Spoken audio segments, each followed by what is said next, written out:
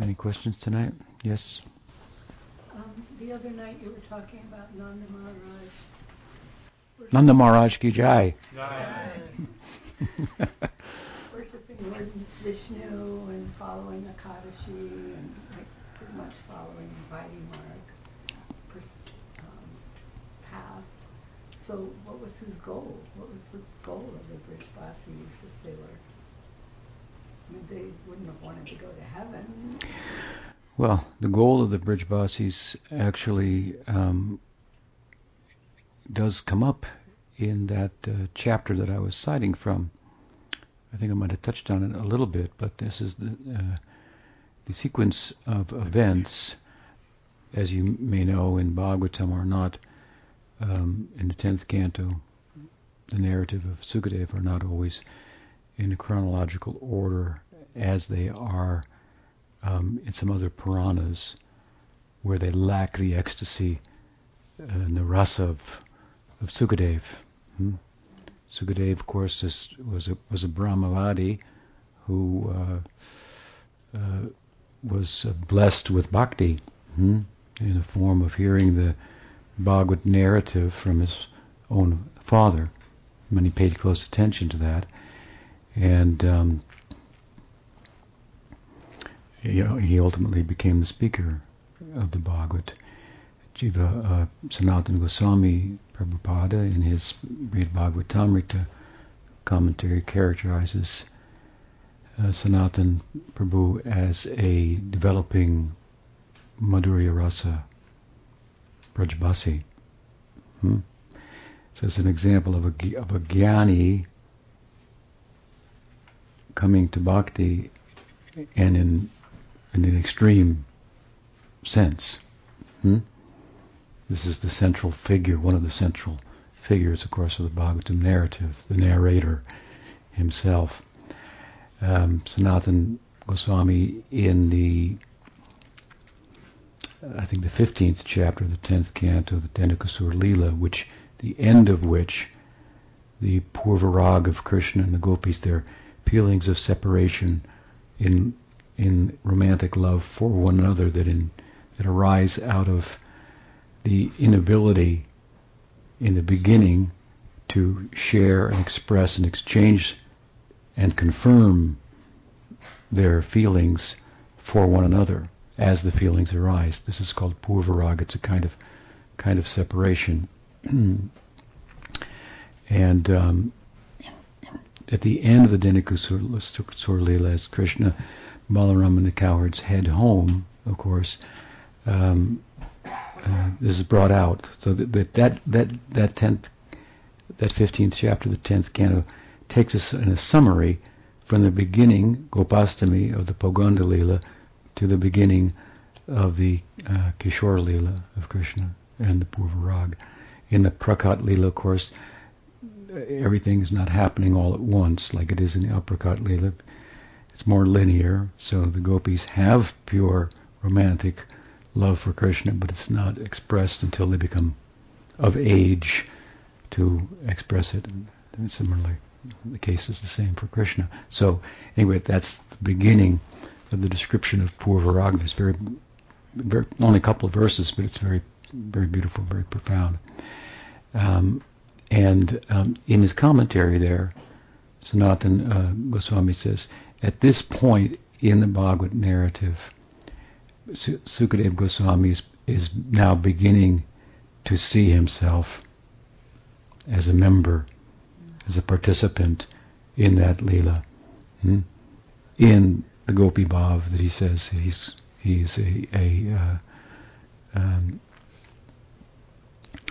affected by in Brihad Bhagavatamrita. Sanatana Goswami ki jai, Sukadeva Goswami ki jai. So how exciting how the Bhagavad narrative can affect one. It's a form, of course, the Bhagavad narrative of kirtan. So don't think the kirtan has stopped with Agni and Mitra putting down, everybody putting down the instruments. Sukadeva Goswami is said to have become perfect by kirtan. Of course, Nam Kirtan once I sat with Gadadhar Pran, a god brother of mine, some of you know, who left Prabhupada service and still remained a Gaudiya, but had kind of questionable perspective from our point of view, and I happened to meet him in Navadvip, and we were talking, and I emphasized the importance of kirtan, and he said, "Yes, Leela Kirtan, Leela Kirtan." He's quite a well-read fellow in his own way, but he certainly erred in that statement because it's very clear from the writings of the founding acharyas that no form of kirtan is more efficacious than nam-kirtan. Puranic narrative is a type of kirtan. Certainly the Bhagavad narrative of Sukadeva is also a type of kirtan, and it's powerful. We see Sukadeva became perfect by that. Leela Kirtan is there.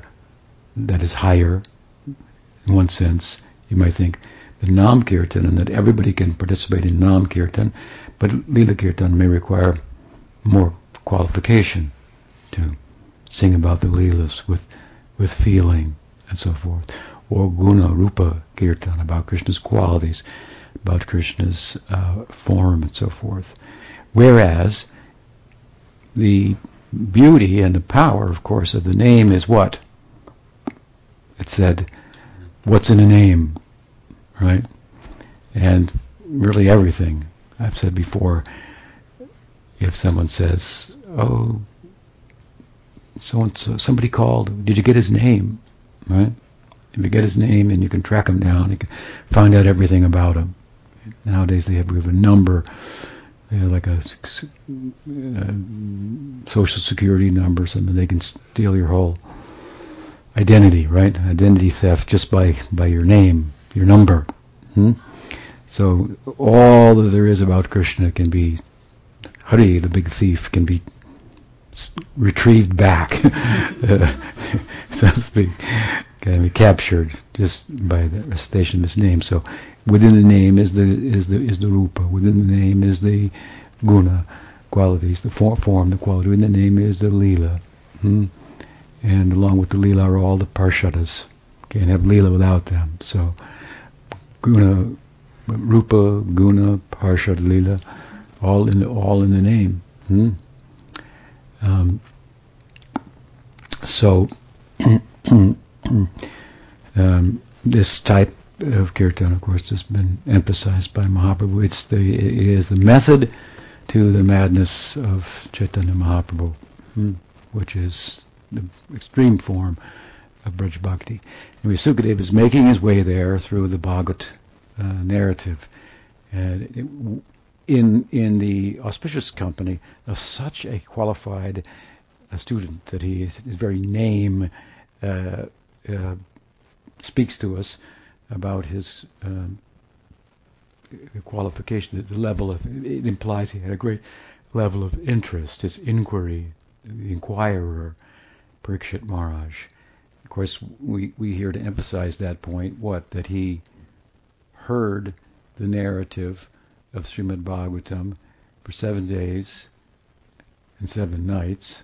In other words, without sleeping, without eating, without taking time for drinking. Somehow he lived without drinking. How? Well, very simple. That would be medically impossible. I don't think you can live without drinking for 7 days. And then you can fast from food for much longer. But a very simple explanation. He was drinking the nectar. Why you need water if you're drinking nectar? Amritam. Harikatamritam. Tapta jivanam. Kavibiriditam kalmasapaham. Shravanamangalam srimaratatam. Uvigrananti e buddhidadanaha. Gopis speak. Mahaprabhu liked this verse.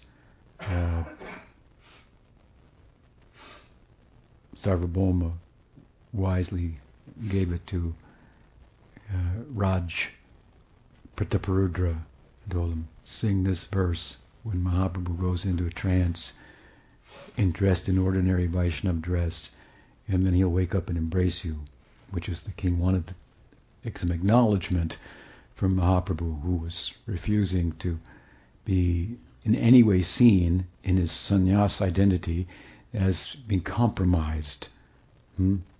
For example, bought and paid for by the king. So he refused all the king's efforts, but Sarvabhauma coached him how to go in the back door. At any rate, the power, right, of Krishna Nam. So Sukadev's narrative of the Bhagavatam, and somehow we got there in relation to your question, but the chapter that I was speaking about in reference to Ekadasi there, the question comes up in the minds of the Brajbasis as to what is their goal. You ask, what is their goal? They're practicing Daiva-bhakti. What is their goal, right? Sukadeva is a sadhana siddha, as he's depicted in the Bhagavatam. So his goal is clear, right? That he's talking about people who are the goal, to attain what they embody and follow in their footsteps. Nonetheless, the storyline is of them in this world, and they're engaged in Vaidhi-bhakti, in Varnashram. Was brought into a exchange with a godbrother of mine who is dedicated his life as sannyasi. This is his own statement. Dedicated his life to establishing Daiva-varnasrama. And another devotee, I had said something at the request of a certain devotee, and about the Varnashram, and he sent it to that devotee, and asked that devotee to respond to me about it, which I wasn't looking for, but anyway, it comes to you of its own. So we ended up in this exchange, and I said, well, I'm not that interested in establishing Daiva-varnasrama. He said, well, Bhakti Vinod speaks, constantly about Daiva-varnasrama, over and over again throughout his books. And so I asked him, can you show me one place in any book of Bhakti Vinod where he uses the term Daiva-varnasrama? He doesn't use it anywhere.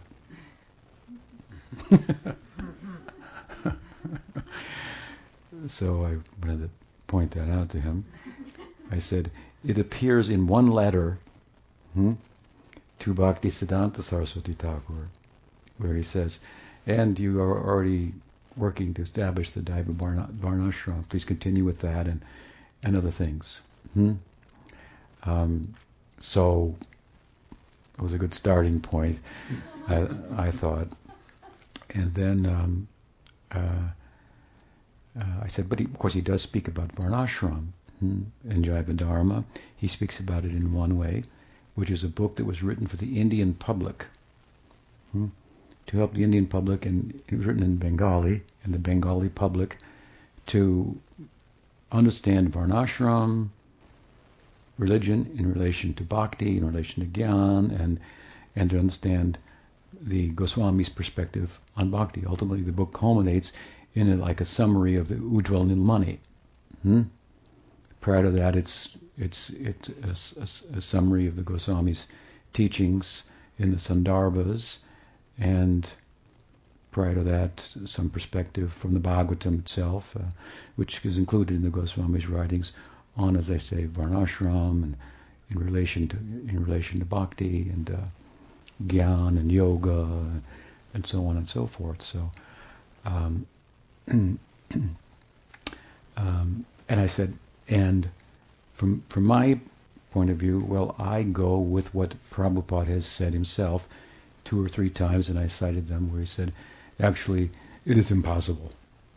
to reestablish Varnashram. It is impossible. It is impossible. Therefore, he said, we should just do Nam Sankirtan. He wrote back and said, it may be impossible, but that doesn't mean we shouldn't try for it. I said, but Prabhupada is saying we shouldn't try for it because it's not practical. Instead, you should do Harinam. Introduce Harinam to everybody. So he said, well, anyway, I'm trying to do it. And Prabhupada did want it if it could be done. And I said, well, the best you're going to do is come up with some half-baked idea of accepting this aspect of it and rejecting that aspect because it's not practical. It's somewhere in some little community that you've got somewhere. And any person who's actually, if you could find somebody in the world who's a strict follower of Varnashram, wouldn't include you as being a Varnashrami. Practically speaking, you're a Westerner, you're an outcast, you're a Dalit, you're an outcast, you're not part of Varnashram. And Bhakti Vinod Thakur explains in Daiva-varnasrama, outcasts can also take to Bhakti fully, so they don't have to become Varnashramis to take to Bhakti and so forth. I said to him, but I would love to live in a Varnashram community. I mean, that'd be great, because it is very supportive, and it looks at the world in a very, very beautiful way, with God's overlooking everything and respected in all corners and so forth. Anyway, that went back and forth for a while, and long and short of it, in the end I said, anyway, regardless, I don't think it's practical, and I'm going with that side of Prabhupada. You go with the other side. I said, good luck with it. Time will tell how successful you are. How long you been doing it now? Looking since Prabhupada, left 1977, it's a while now. How long have you got? You might want to use that as a measuring stick to see the practicality of establishing the Varnashram. And so I said, for me, I'll admit, I don't know whether to pass urine, which direction to pass urine. I don't know. That's Varnashram. I don't know. But I hope to figure that out when I take birth in the Braja Leela. That's what I call the Daiva-varnasrama, the divine Varnashram. In the Braja Leela, and I'll learn it there. I'll be a natural there. I'll be born into the Varnashram system plus. And so then he actually told me, there's more than one direction to point. To point your whatever. And he said it depends on the time of the year, the time of the day. You can't face the sun, you can't face the moon. I say, well, I guess we're going to have to replace the world plumbing system to spread Krishna consciousness. I'm not sure that's practical. But I'm into the Daiva-varnasrama. I also said that really what Bhakti Vinod Thakur meant by the Daiva-varnasrama was the system of Varnashram as it is explained in the 7th canto of the Bhagavatam, which respects fully Uttama-bhakti. It's enunciated by Prahlad, who's an Uttama-bhakti. He speaks about Varnashram, and that in relation to bhakti. It's very clear there in the text also that the Varna, for example, is determined by quality rather than birth, although birth often determines qualities and actions of a person, and so forth. And it's distinguished from Uttama-bhakti, but how they could, work together, so to speak. Whereas at the time of Bhakti Vinod in Bengal, there was a Brahminical, really, what would say, what were they called from the Shankar? lineage. The Brahmins, and, Smarta Brahmins, the Smarta Brahmins. They had a grip on the religious society at large in India, a kind of a monopoly, and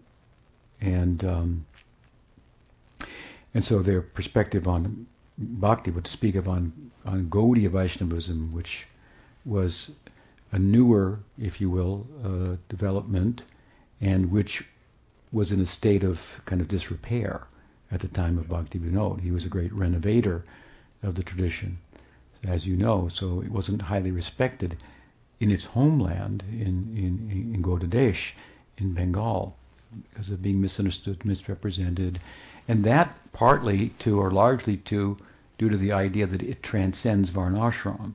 And so people who had no caste because they were not properly religious and following, sometimes declared themselves followers of Mahaprabhu, Chaitanya, I don't need a caste, something like that, and they were abused the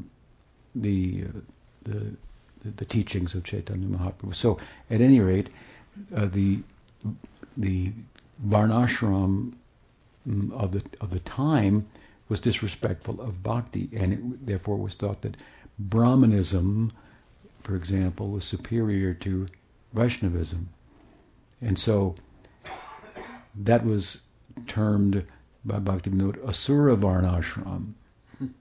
And by contrast, he wanted the Daiva-varnasrama, which is the normal Varnashram system, the normal system. So he wanted Bhakti-siddhanta to establish that. And my comment was, that's what he did in his preaching. He didn't go and start a Varnashram community. He preached what is actual Varnashram in relation to Bhakti. And therefore he established, through his preaching and his writing, further what Bhakti Vinod had tried to do. What is Varnashram? It's already established. Bhakti Vinod, as I said, wrote about it in a particular way in Daiva-dharma, in Bengali. His other book, Chaitanya Shikshamrita, was written in English for the Western public, and he talks about Varnashram differently there, more in a more broad terms, and acknowledges, given different cultures, this will have to be, aspects of this have to be dismissed, and so on and so forth. And so, I knew a little bit about the subject, and as I say, I concluded that I'll be a Daiva-varnasrami in the Leela.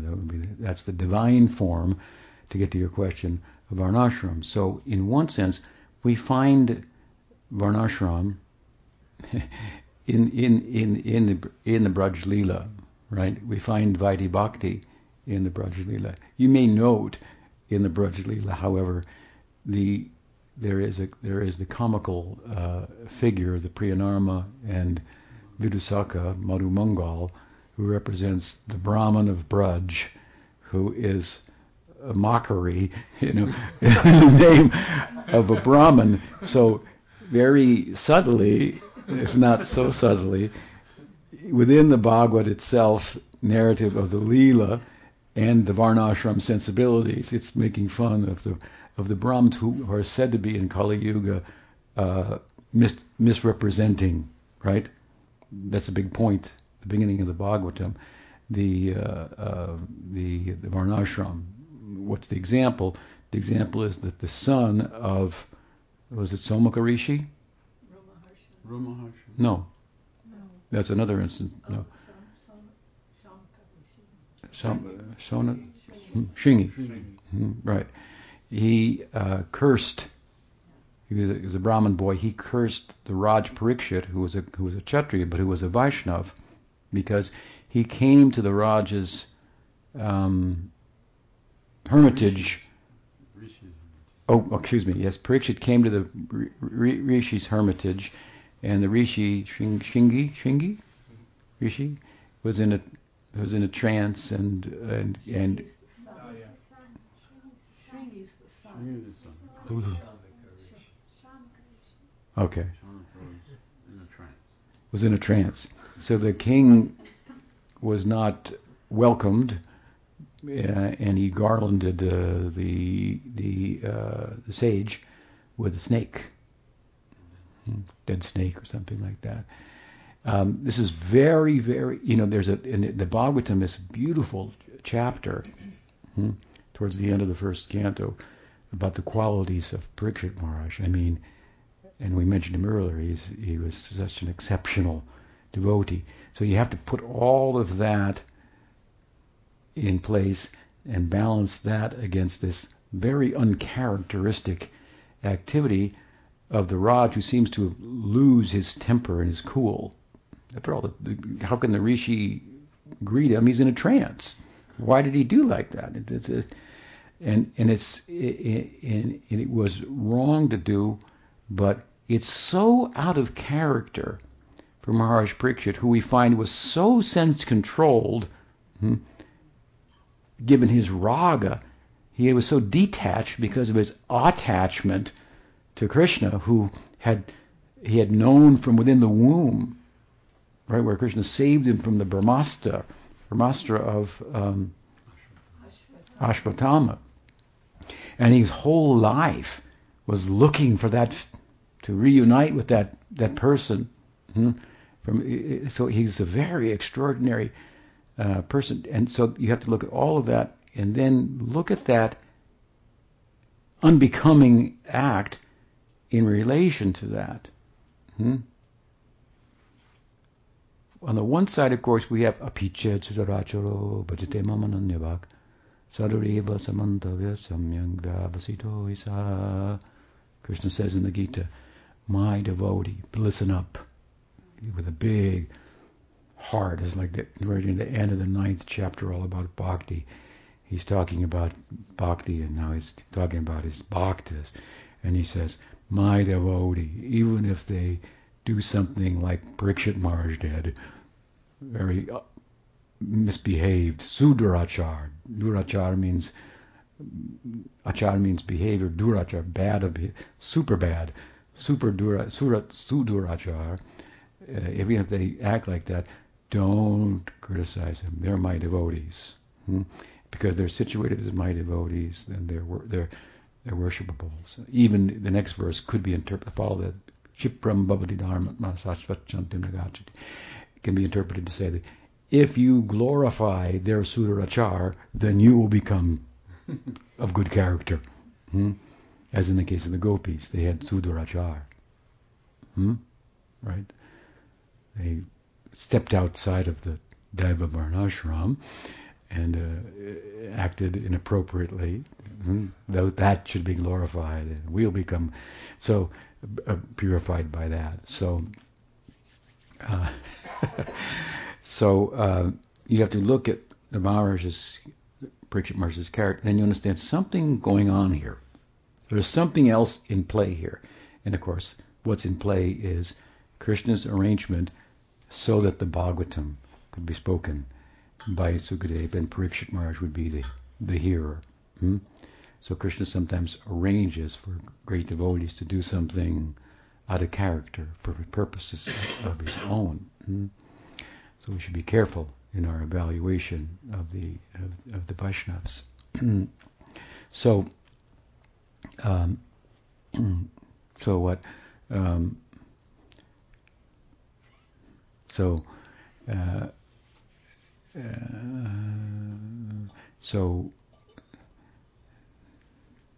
how do we go there? So the objective of the Brajabasis. Yeah, I'm not sure how we got into Parikshit's character, but too many points. But at any rate, Parikshit is a good character, and the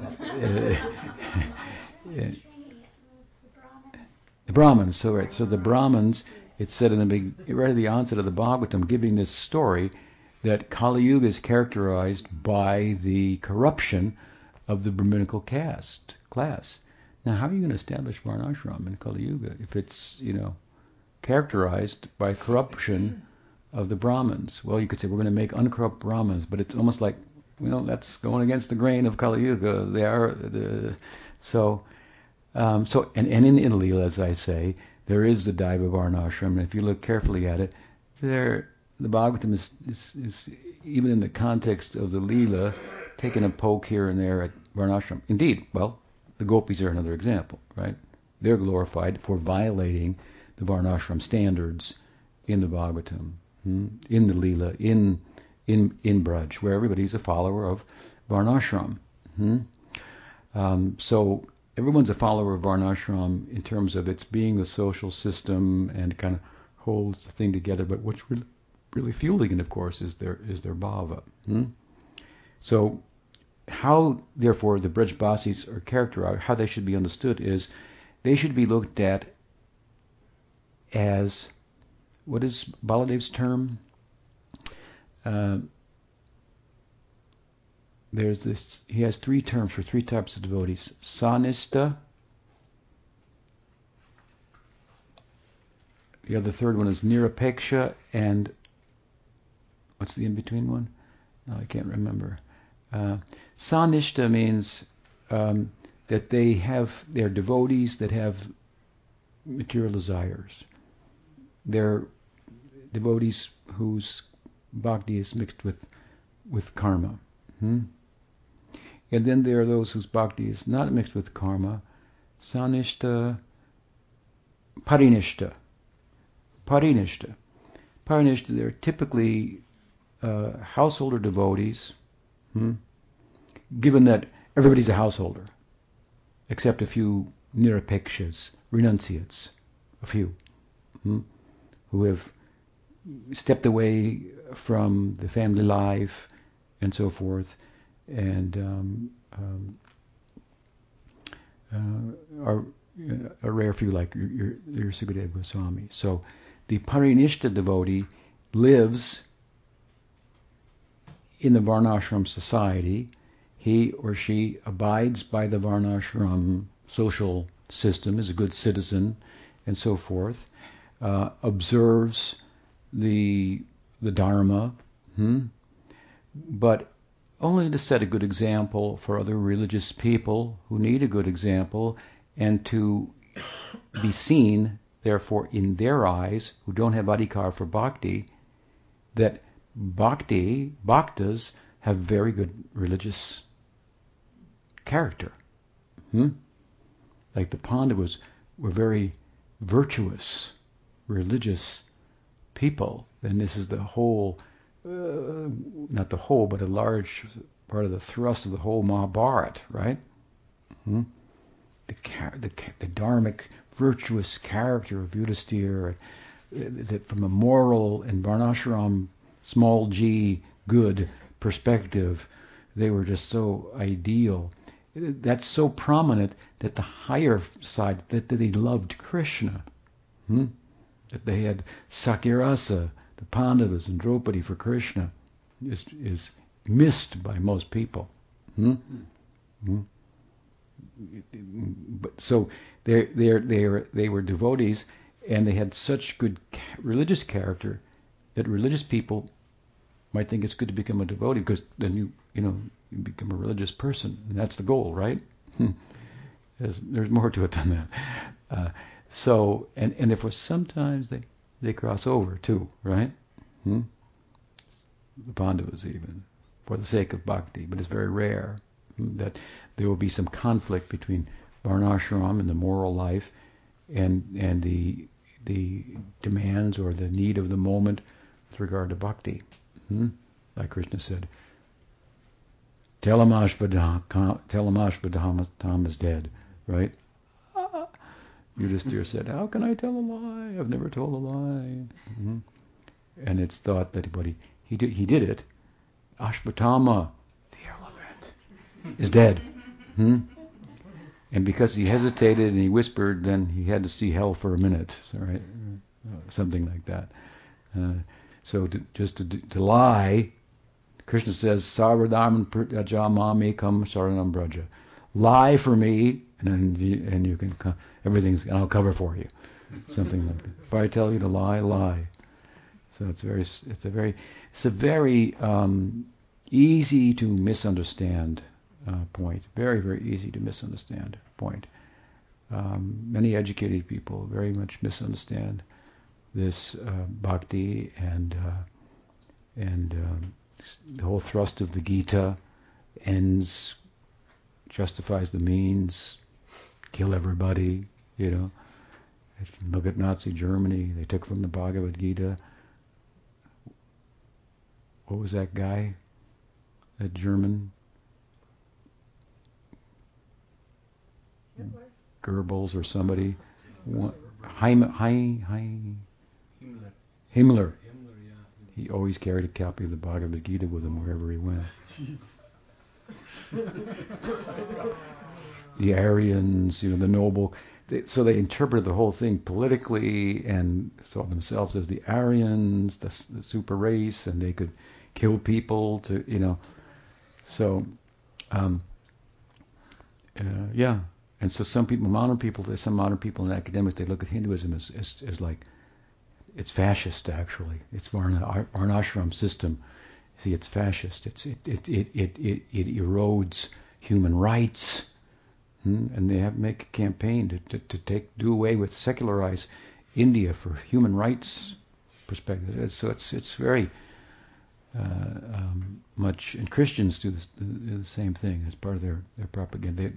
The focus of academia that misunderstands Hinduism in this way, they misunderstand it because of their perspective, what life means, what its purpose is, and so forth. They don't have a transcendental. They don't believe in the transcendental idea that there's an Atma. The leading Sanskrit scholar, so-called, in the world has said that Hinduism is entirely selfish because it's all about the Atman. So, I mean, how much a misunderstanding can you have, right? You're all about yourself, right? That's how it's all about. And for yourself, you'll ruin the world. So this is like the weakest point, so to speak, of Hinduism is the varnashram. So if you're going to promote that as your face forward, you really got to challenge in a society that is so much anti-hierarchical, postmodern, perspective. So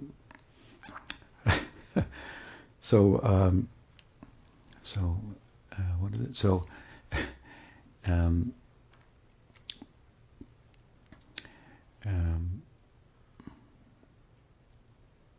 many good points. Anyway, it's hard to understand. You have to have good association. To understand bhakti. And so there's this class of devotees. Baladev breaks it up like this: the parinishtas, and they observe the varnashram without any attachment to it. Without thinking, if I don't turn left and face west while passing urine when the sun is rising in the east, then it will affect my bhakti. They think whatever. They disregard. They have no problem disregarding the varnashram mandates, but they tend to observe them for the sake of the society and appear as they should, in their terms, in the society's terms, as virtuous people. They're virtuous because they're devotees, whether they pee left or right. That whole moral system is like to cage people. Devotees, the door is open, they're out of the cage. Of course they're of good character. They're following Krishna, Vishnu, the Vaikuntha people, following them. Of course they're of good character. That just goes without saying. So the parinishta devotee lives in the varnashram side, follows the varnashram, sets a good example for others, but is not attached to the varnashram. Doesn't think his bhakti or her bhakti is not covered by karma, Covered means thinking that if I don't do the varnashram, it'll affect my bhakti. If I do the varnashram, it'll improve my bhakti. They're not under that illusion. They're Uttama-bhaktas of the Parinishta type, to use Baladev's terminology. Then the Nirupekshas, well, they don't follow the varnashram because they're Nirupekshas. They're not in the society. Typically speaking, you can say the sannyasa ashram is in the varnashram, but it's not. It's beyond the karma side of the varnashram, right? It's the leaving of the varnashram. You're not in the world anymore. And varnashram is about the world, right? So move from karma to jnana in sannyas. That's why some people interpret the Gita statement, sarvadharman pratyaja, give up the varnashram, become a sannyasi. That's how Shankar, for example, interprets it. We say give up the dharma, give up the karma, and give up the jnana also, and love Krishna. So the Brajbasis, we could look at them like as Parinishta devotees. Now, that said, they are so absorbed in the Leela. I mean, they're completely absorbed in the Leela, so they don't think along these terms. So they're not thinking, well, I'm going to follow the varnashram because it's a good thing to do, but actually I'm a devotee. They're a little confused, actually, like most Hindu people. And they're not sure, in some respects, it would appear, where is the varnashram and where is the bhakti necessarily. If we look carefully, they know. They always land on their feet. They're right. Like I said when we talked about it the other night, Nanda knew what to do for Ekadasi, and the Varuna's attendant was wrong, right? They knew inherently they were right, but when the question came on their part, hearing from Nanda had been captured by Varuna.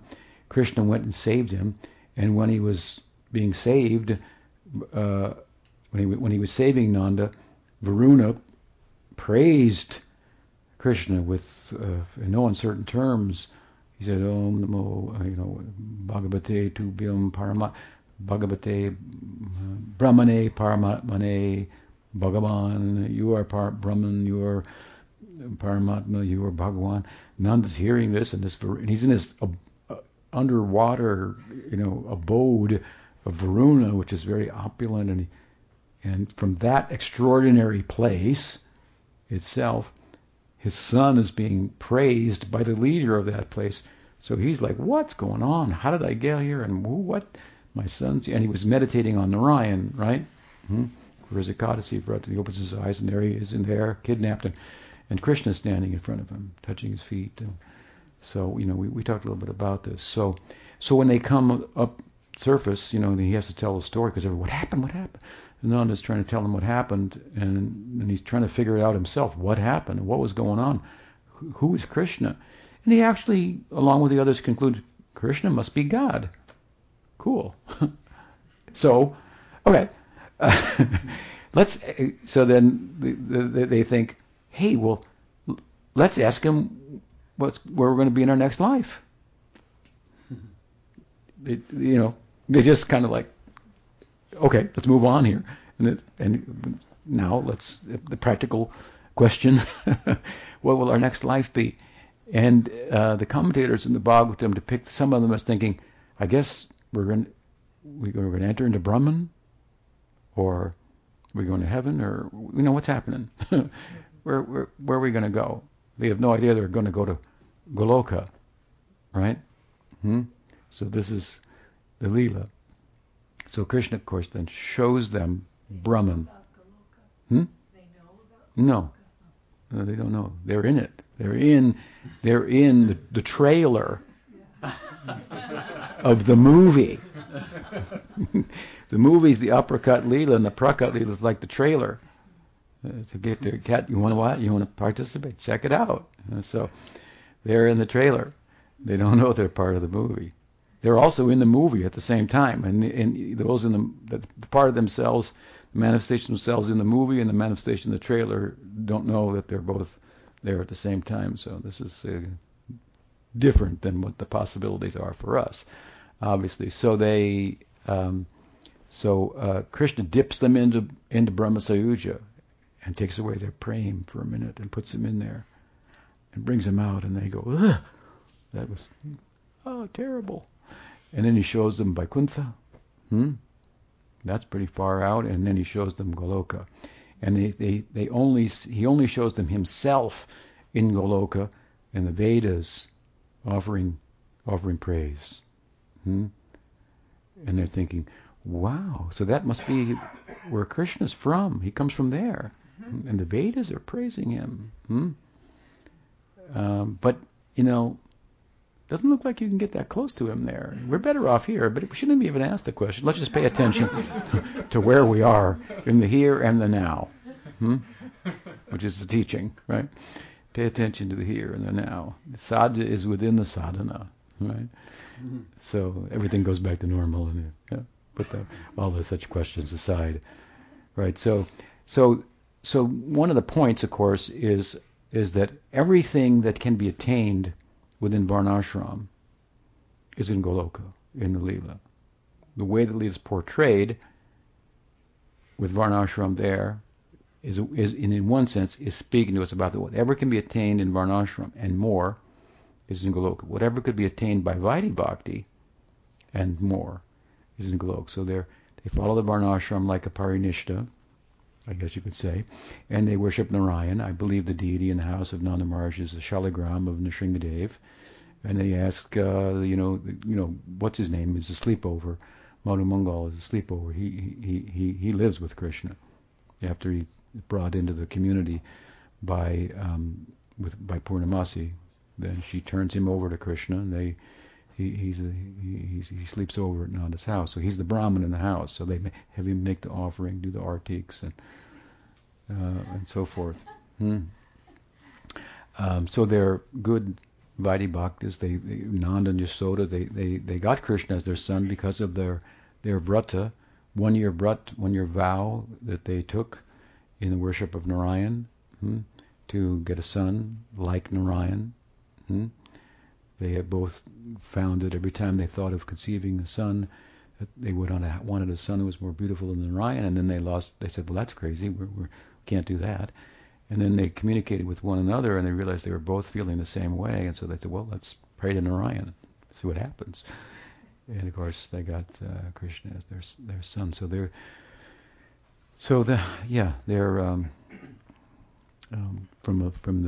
in the part of in context of the drama, they have a Varnashram system, and they're Vaishnavas within that system, worshipping Narayan, and they honor all the gods and goddesses.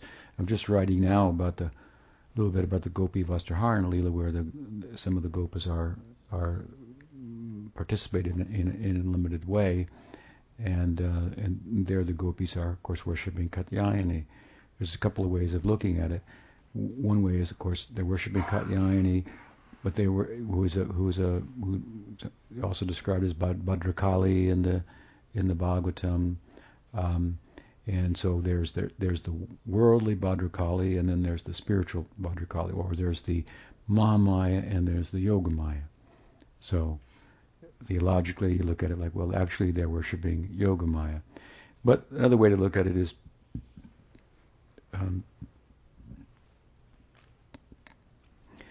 they're worshipping Yogamaya, but they actually think she's Bhadrakali. They believe that, and they're fully worshipping the demigod, for this purpose, to get a husband. They're, in that instance, maybe they're sanishta devotees. Bhakti with a desire to get something worldly. That teaches us to like I say, we want to put Varnashram in perspective, we want to put Vaikuntha in perspective, and give all honor to them at the same time. They have their place. We're just blessed that we're on a different path that stands on the head of them, but we bow our head nonetheless to both of them. How's that? Yeah. Anything else? Yes. Well. It's not in relation to that question. Is that okay? Oh, okay, sure. I just was reading in the Bhagavatam, and I just wanted to tell you this because I was wondering what it really was about. But Jiva Goswami and Sanatana Goswami said that because I'm reading the story about Putana and her original body. It says that her original form was that of an owl, and he killed a woman with the body of an owl when he was a child, and she flailed her arms as if trying to fly like a bird. It was previously mentioned that she flew to Braj. So, and Sanatana Goswami says the same thing, but then at the same time, further on, it describes that when she's getting killed by Krishna, she turns into this big ugly lady. Witch. Yeah. Like a witch. Yeah. Uh-huh. Sometimes when they write, the Goswamis, they say things without reference to other Puranas, where she might be described as an owl, or I guess, or typically, I think more typically, and this is your perhaps question or confusion. She's described as a Rakshashi of some type of other creature rather than an owl. Of course, it said that if you hear the hoot owl 3 nights in a row, it means you're going to die. So the owls have some. Heard the hoot owl outside my window 3 nights in a row. It's an Indian perspective. Western. The Owl Call My Name. It's a really good movie. There you go. It's a North American perspective. That the owl has some, he's a night person, lady, whatever, and. It also represents deception. Yeah. The owl in Native American. I think along those lines. The owl is also said to ignore the existence of the sun by closing his eyes, and so there are people like owls, owl-like people. Probably used to use this analogy sometime, that they ignore, where is God? Sridhar Maharaj was asked, where is God? And he said, where is he not? That's my perspective. That was Prahlad's perspective. Where is he not? Hiranyakasipu was like an owl. He had his eyes closed to the fact that God was everywhere. And so he denied him because he got his eyes closed. So they're used in that way to illustrate a kind of a less than godly perspective. So maybe in some Puranas she's described as an owl. Okay, and I also was wondering about the owl lady. Maybe she had a human head, but an owl body. Yeah. But in the Prakat Leela, so that because I was reading that in the Krishna Sundara, they go from the Prakat to the Aprakat, and but there's still Krishna in different manifestations in all his associates. They're still in the Prakat, in the Aprakat, in the material world, even though they go to the spiritual world, right? I mean, they're still pastimes going on. Well, in a couple of ways, yeah. I mean, it's very kind of complex. There's the Prakat Leela, and it ends and then it starts again, right, in another universe, is the way the Goswamis describe it. Of course, at a certain point, all the universes enfold back into Vishnu. But that doesn't affect the Dhams somehow. And in the Dham, I say that there's like a hard form of the Prakat Leela, which is the Leela playing itself out in a particular universe, and then there's the soft form of the Aprakat Leela, And there are two of those, and then there's the hard form of the aprakat lila. Aprakat means invisible. Prakat means visible.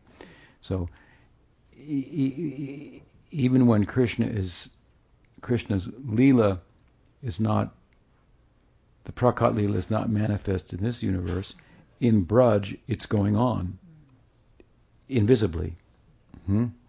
That's a soft form of the aprakat that you can contact in Braj.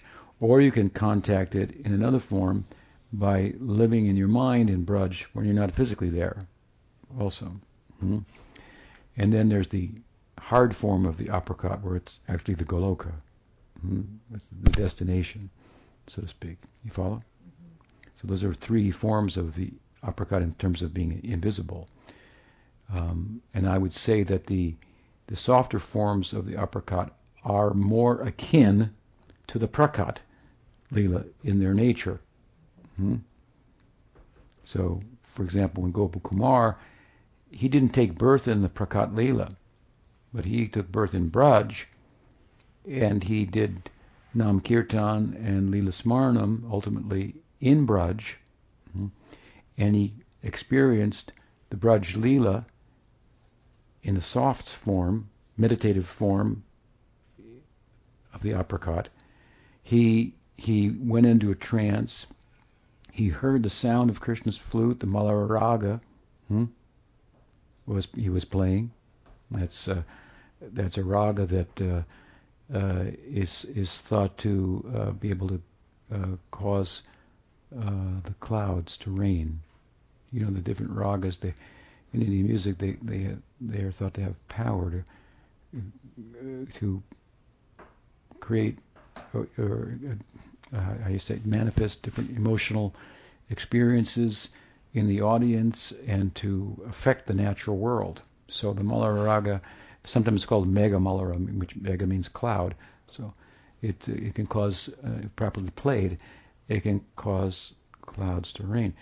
So he was playing this raga, and he heard it. He heard it, and then he like nothing he'd ever heard before. And then he saw Krishna, and it wasn't raining, but everyone was weeping, and he was coming into the village, and all the gopis, elderly gopis, breasts were flowing with in Vatsalya rasa with milk, and the trees were pouring sap, and so forth. Such was that's more extraordinary than getting it to rain, right? So anyway, he hears this, and then he follows it. He sees Krishna, and then Krishna disappears, and then he's trying to catch him. He falls in the Jamuna, and in the Jamuna he's taken, suddenly transported to Goloka.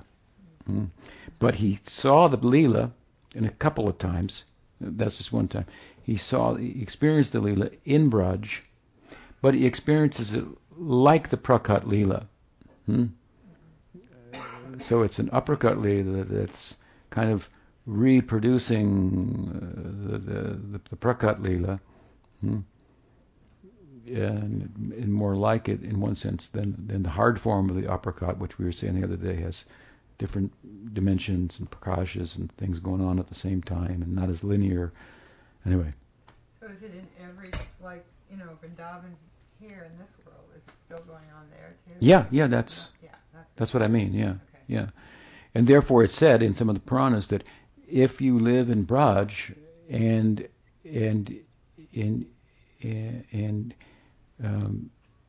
become a very advanced devotee, then you can see this and you can see that. You can see every fortnight, you can see like